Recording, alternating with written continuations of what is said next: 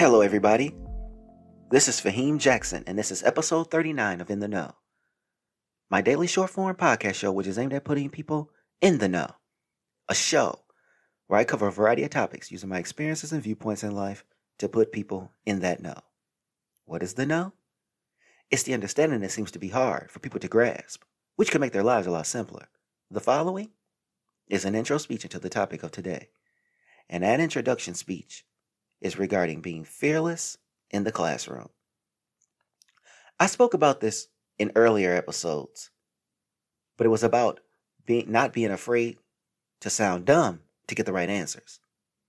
But this one about being fearless is more so about where it has to come from within in order to make yourself be known in the classroom. And a lot of that has to do with how you're raised at home. In my household growing up, my mother always challenged me, so it came as no surprise that when I stepped in the classroom, the teacher came at me the same way, so there was no fear. Or how do we pull this out of the next group of young people so they have the success they want in school as well as in life?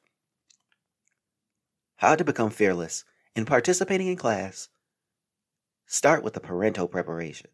Like I said before, my mother made me and my sisters prepared at a very young age. She never talked to us like these cute little babies. As a matter of fact, she once stated that my grandmother was mad at her because she would talk to us like we were little adults. She spoke to us in a way where we were able to hold a conversation with an adult when it came time to do so.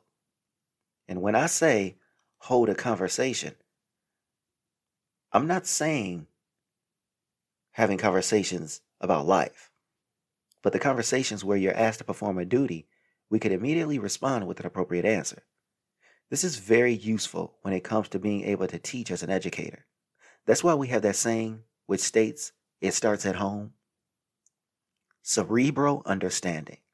Now, we have a brain that tries to make us understand what it is we're observing through our eyes to try to make sense of it. And then we give an opinion on that basis. This is where the true genius of a person is exemplified. Because from this, you're going to be able to give what you know to the world. And if the information is strong and factual, it will increase your confidence to where you now will be able to give even more thoughts and opinions. This goes for school. If you are that student and make sense of the world around you better than others.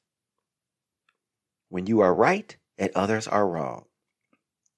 Raising your hand in class and being right really increases your ability to be fearless in the course. And even when you're wrong, it still makes you feel great to participate further in school. That confidence makes you want to even go further to come back into that being right again. Getting good grades.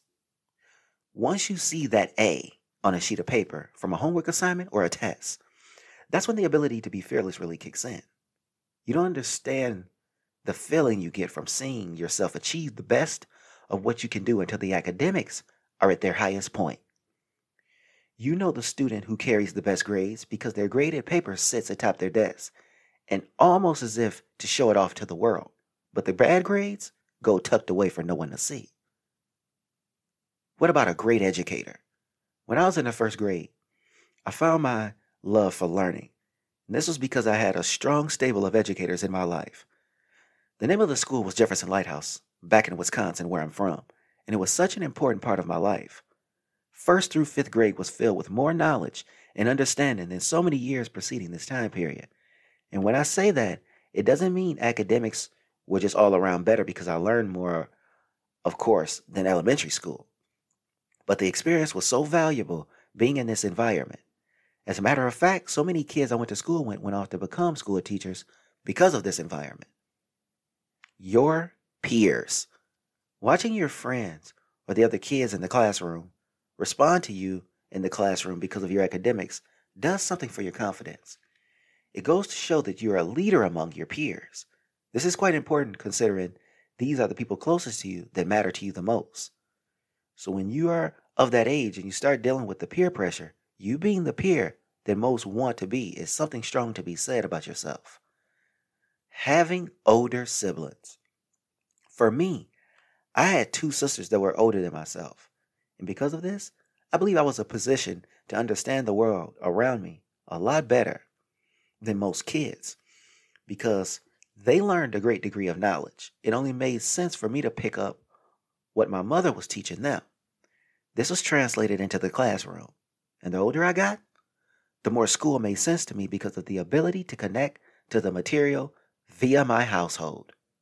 So at the end statement, why we should not be afraid to participate in school. You have to be willing to get into the game when it comes to school. It's tough, especially when it comes to you not having the support system at home.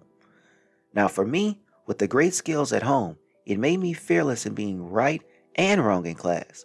Because I would rather have been the kid who didn't know and raised my hand than the kid who sat and said nothing. But like I said, that's my upbringing. So, thanks for listening to In the Know. And I can't wait to bring the next episode where we talk about putting together a proper report in school.